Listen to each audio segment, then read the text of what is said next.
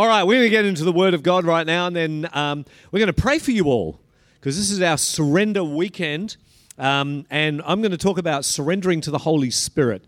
So if you're taking notes, that's the title of the message, Surrender to the Holy Spirit. And let's all go together in God's Word to John 16, shall we? Well, that was exciting. John 16. I've been spending a couple of weeks in this part of John with our Harmony of the Gospels. I hope you're following along the Harmony of the Gospels. So in the past week, we've been reading John 13, 14, 15. This coming week, we're reading John 16 and 17. And so not a lot of reading, so you can spend a lot of time soaking in this, allowing the truth of it to permeate into your heart and your mind. Spend time meditating in the Word of God. Allow something to stand out to you, and then be like a camel, ruminate on that. Chew the cud, as it were, and allow that truth to become part of you. So I've spent a bit of time in this, so much so that one of my pages is actually falling out of my Bible. I don't know if you can see that, but it's beginning to. It's a little ripper. Anyway. I don't mind my Bible falling apart, because a Bible falling apart is generally owned by someone who isn't. Selah. Try doing that with a mobile phone. All right, so John chapter 16, surrendering to the Holy Spirit, and we're going to pick it up at verse 7. And Jesus starts with these words, "I tell you the truth," and he always did. "I tell you the truth, it is for your good that I'm going away. Unless I go away, the Counselor will not come to you. But if I go, I will send him to you. When he comes, he will convict the world of guilt in regard to sin and righteousness and judgment. In regard to sin, because men do not believe in me. In regard to righteousness, because I am going to the Father, where you can see me no longer. And in regard to judgment, because the prince of this world now stands condemned." As we read that, it really is a little mysterious. I want to explain those verses to you in a few minutes' time. In verse 12, he stops talking about the world, as he has been in those previous verses, and starts talking about his own people. He says, "I have much more to say to you, more than you can bear now. But when he, the Spirit of truth, comes, he will guide you into all truth. He will not speak on his own. He will speak only what he hears, and he will tell you what is yet to come. He will bring glory to me by taking from what is mine and making it known to you. All that belongs to the Father is mine. That is why I said, the Spirit will take from what is mine and make it known to you." Reading those verses is actually quite mysterious. Jesus seems to be kind of talking about very mysterious things. It's really hard to kind of get a handle just by reading that, what he's actually saying. But what he's doing is he's talking about the work of the Holy Spirit when he comes. And first of all, the work the Holy Spirit does in the world, and then the work that the Holy Spirit does in the church, amongst the people who have surrendered their lives to Jesus. And so I want us just to spend a few minutes looking at those two things. First of all, the Holy Spirit in the world, which is verses 8 to 11, and then the Holy Spirit in the church, which is the next few verses from verse 12. So first of all, the Holy Spirit in the world. In verse 8, Jesus introduces three works that the Holy Spirit is responsible for in the world, that is, outside the church, in anyone's life where they have not declared the lordship of Jesus Christ. Jesus said the kingdom of God is within you. Wherever Jesus rules and reigns in the human heart, that is the kingdom of God. And so in any human heart where Jesus does not rule and reign, that person is not part of the kingdom, they're part of the world, but the Holy Spirit still has a very real and vital ministry to people who haven't accepted Jesus yet. And that's the ministry that we're reading about now. In verse 8, it says, "When the Holy Spirit comes, he will prove the world to be in the wrong about sin and righteousness and judgment," or he will convict the world of those three things: sin, righteousness, and judgment. The word convict there, or the word prove, as it's mentioned in the New International Version of the Bible, means to convince with solid, compelling evidence and show to be guilty. The Holy Spirit is at work in the hearts and lives of people who have not come to Jesus yet, and He is showing them, He's giving them, over the process of time, compelling evidence to show them that they are guilty of sin and righteousness and judgment. When He comes, He will prove the world to be in the wrong about those three things.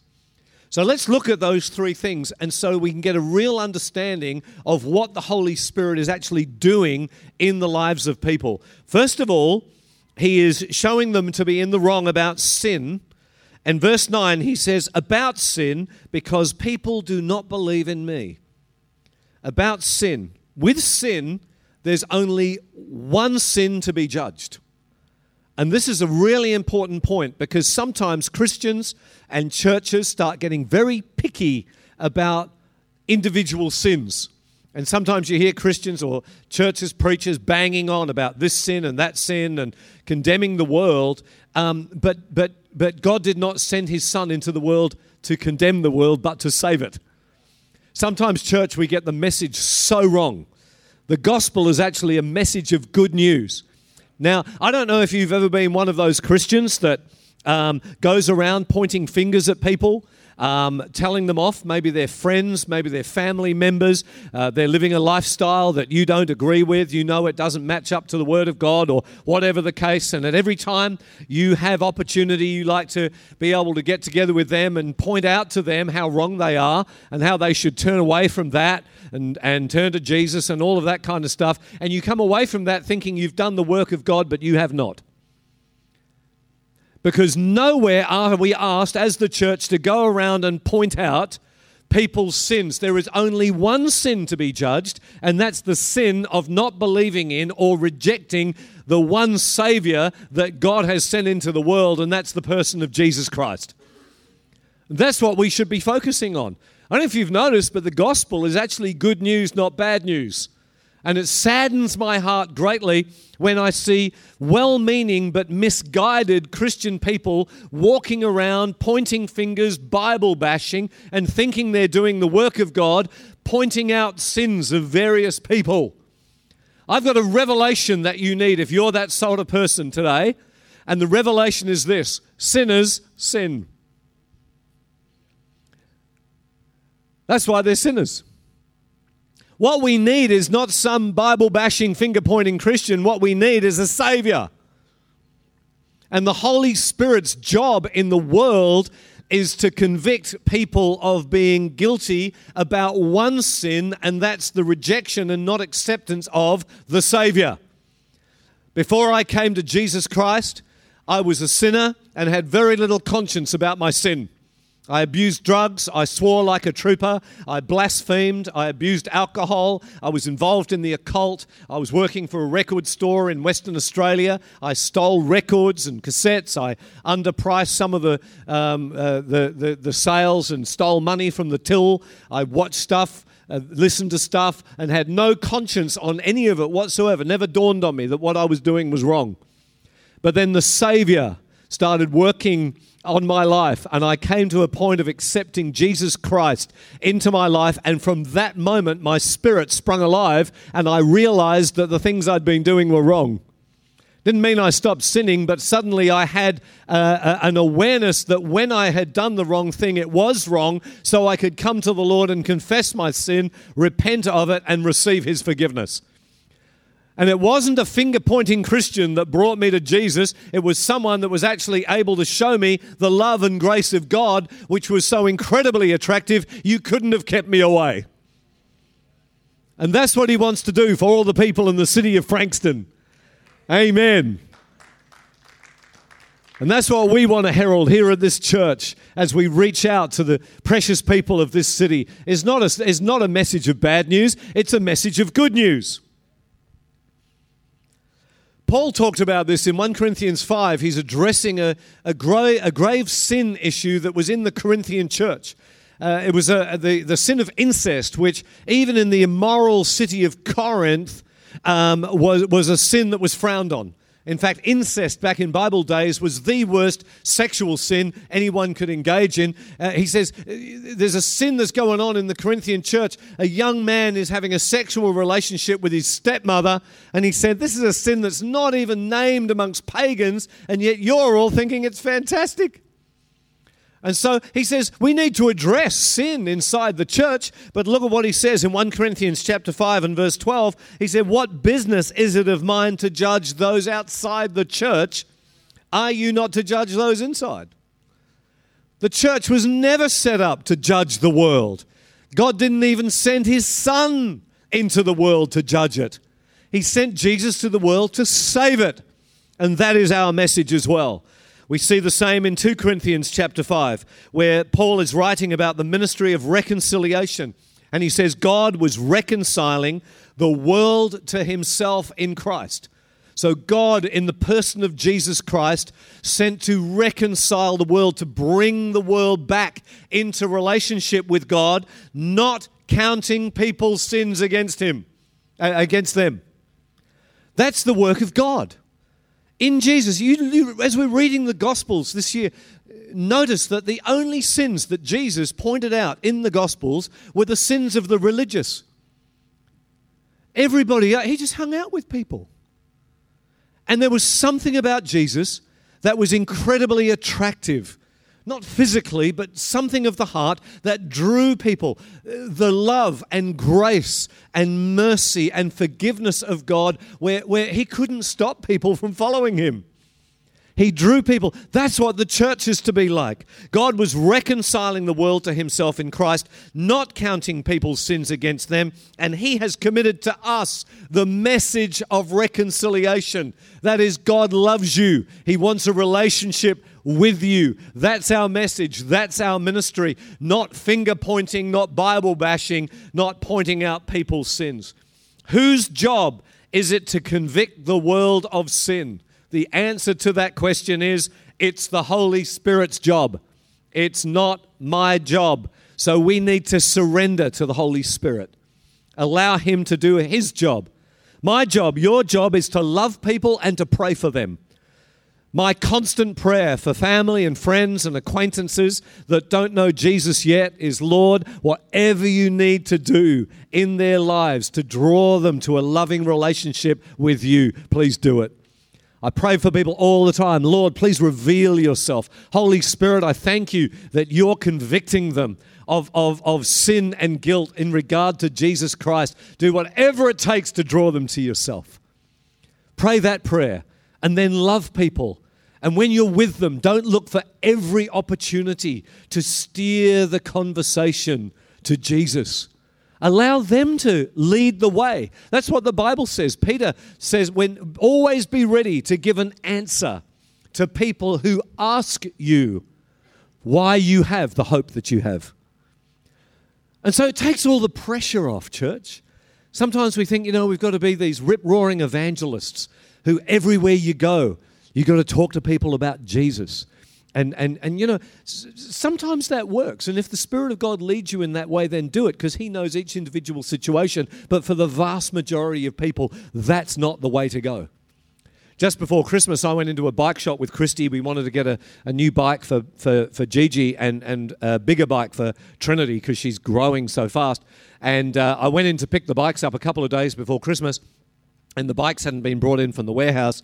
So there was a young guy there, and he said, can you come back in an hour? And I said, yeah, that's fine, no worries. So went back in about an hour later. This is about 4 o'clock in the afternoon on December the 23rd.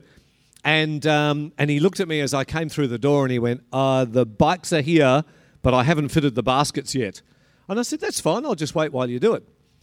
And so I stood there and engaged in conversation with him. Young bloke, he told me he was from Canberra, moved down because he's fallen for a girl here in Melbourne, and they're living together.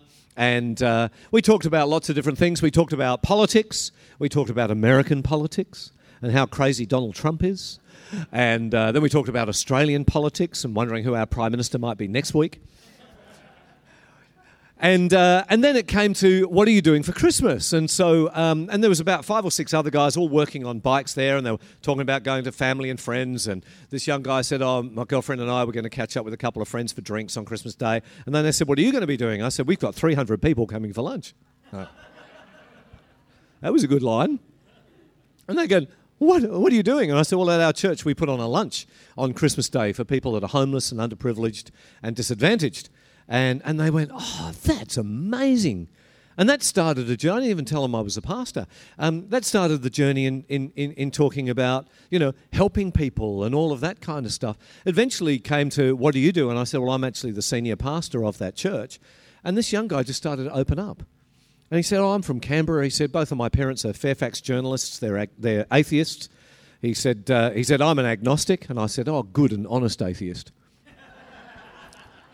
It's funny, he laughed as well. And we got involved in this great conversation. And then the bikes were ready, so he helped me load the bikes into the car, and I drove off. And by the time I got home, he'd rung the mobile and left a message for me saying that I'd forgotten the helmets. Now, I didn't do it deliberately, all right? Just so you know. So I said, I'll come in the next day. So I went in the next day. And during the conversation, I'd suggested a couple of books that he might like to read, because he said to me, my parents never taught me anything. I'd actually like to believe in something. I just don't know what to believe in. When I told him that I was a Christian, his response was, oh, good, the least crazy religion. This guy completely unchurched. So the next day I gave him my card and I wrote down the 2 books. And I said, let me know if you want to catch up sometime. And he said, it's funny you should say that. When you left yesterday, me and the boys said, wouldn't it be great to sit and have a beer with that bloke and chat? And so I said, well, look, I'd love to. As I'm going away after Christmas, but when I get back, I'll SMS you. And he flicked me an SMS with his number. And so when I got back from my break, I sent him an SMS. I said, would you like to catch up?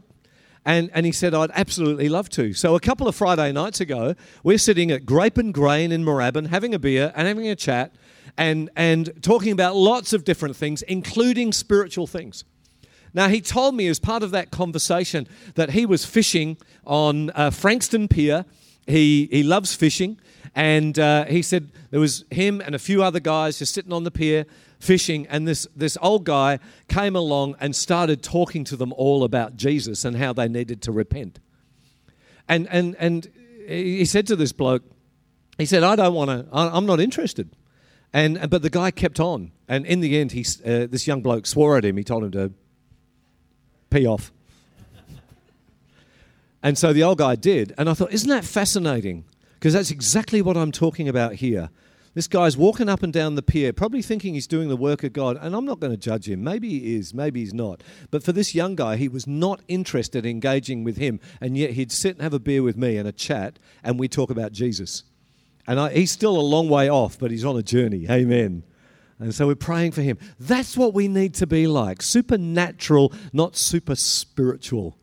Let's surrender to the Holy Spirit. So the first thing is we surrender to the Holy Spirit in regard to sin, because there's only one sin to be judged. But the Holy Spirit doesn't leave people hanging in sin.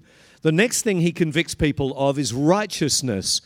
That is about righteousness, because I'm going to the Father where you can see me no longer. When it comes to righteousness, it's about how to be in right relationship with God.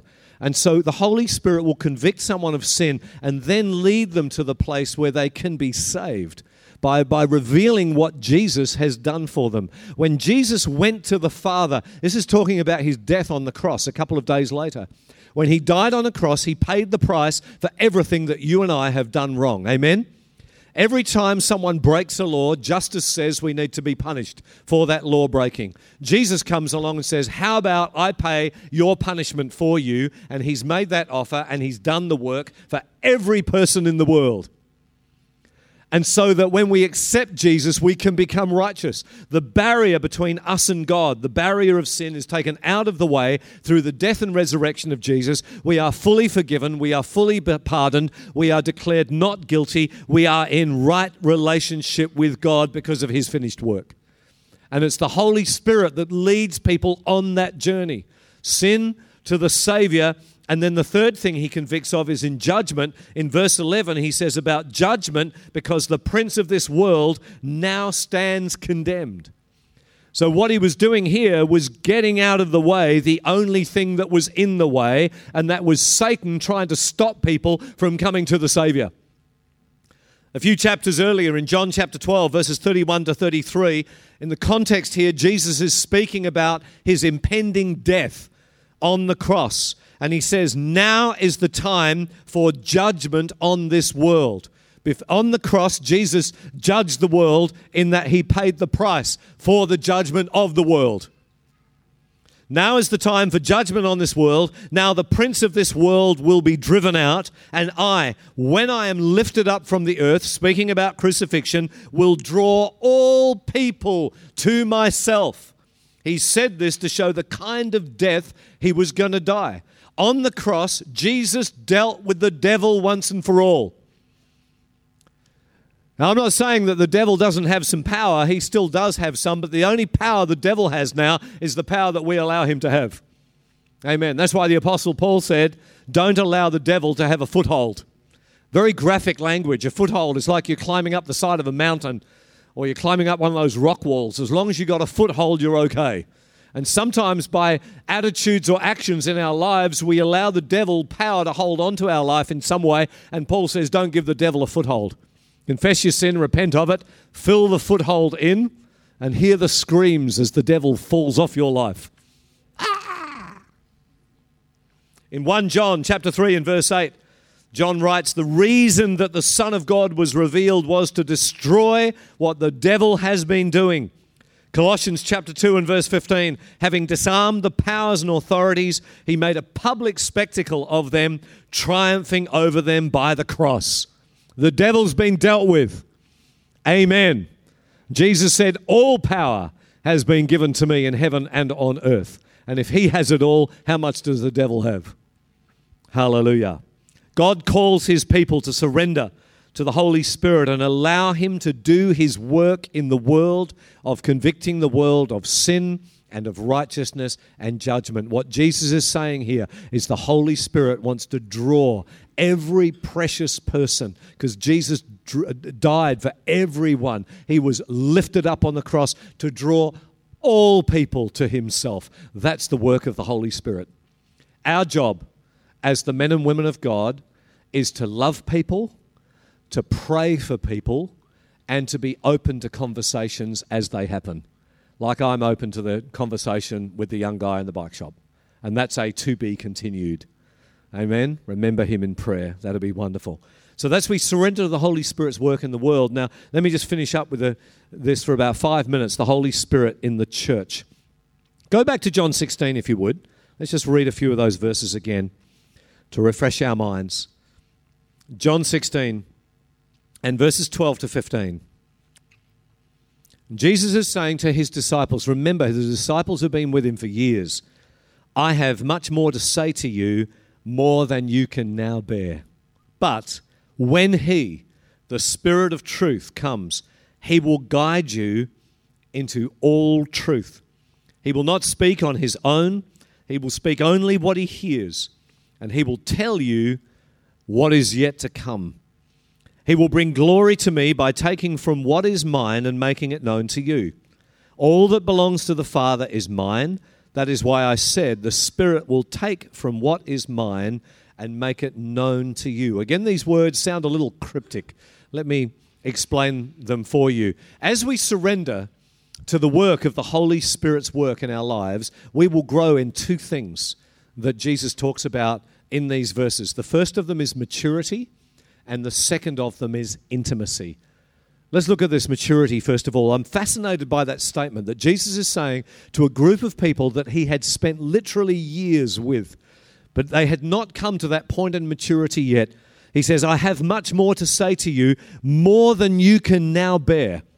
You think about all the things that Jesus taught to his disciples, and yet there was still more truth that he wanted to share with them, but they weren't at the maturity level where they could actually receive what he wanted to say to them. But he said, when the Holy Spirit comes, he's going to progressively lead you into all truth as you are mature and as you're able to receive what the Holy Spirit wants to share with you. There's that progression of truth that we see in Scripture. In fact, in 1 Peter chapter 2 and verse 2, Peter writes these words, like newborn babies crave pure spiritual milk, so that by it you may grow up in your salvation.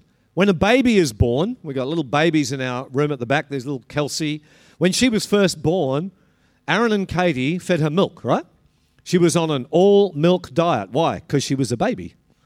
But there comes a point in time, normally around 5 months of age, where the baby is no longer satisfied with milk.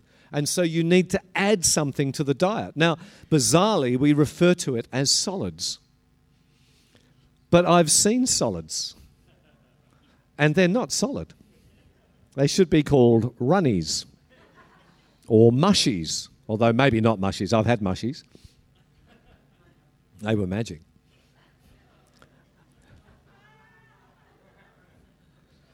But not since I've become a Christian. I just want to add that.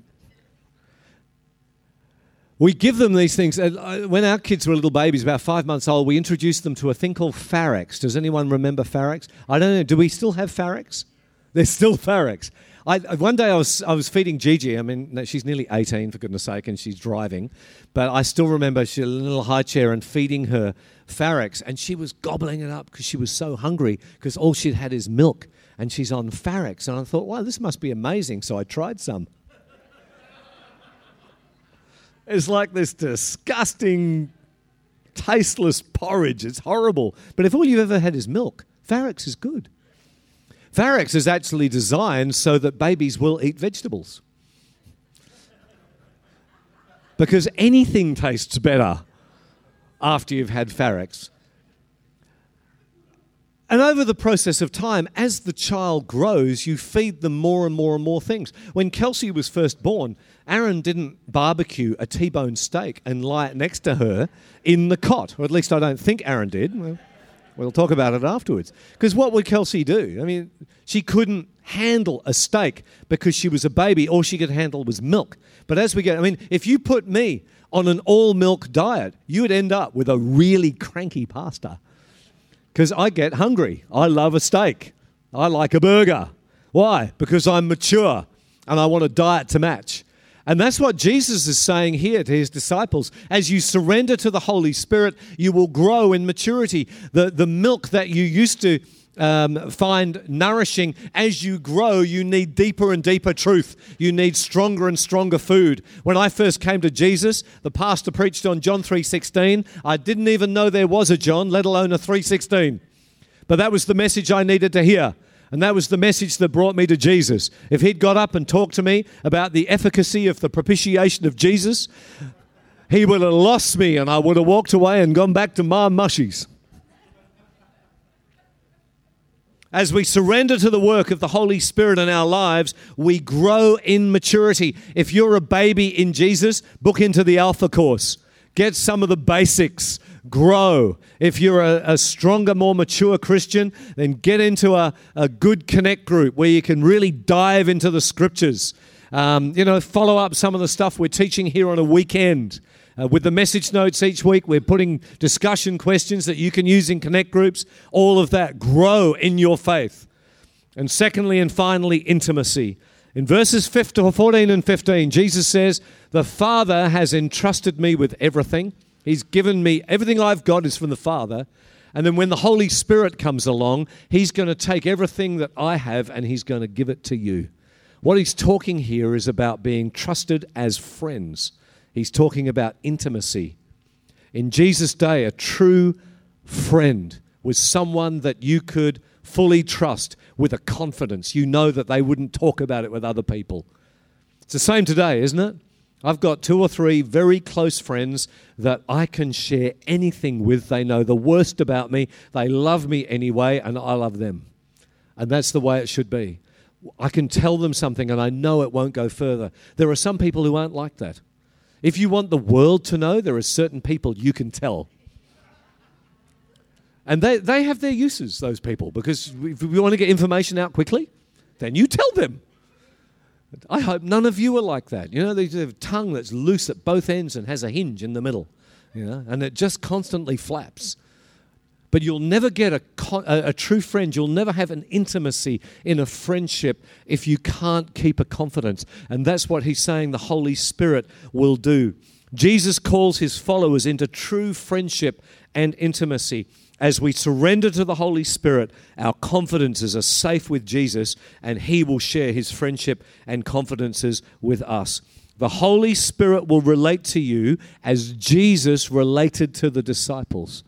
Now listen to this final statement. A believer's relationship with Jesus today should be no less intimate than the relationships he had with the disciples before the cross. And that's all because of a surrendered life to the Holy Spirit.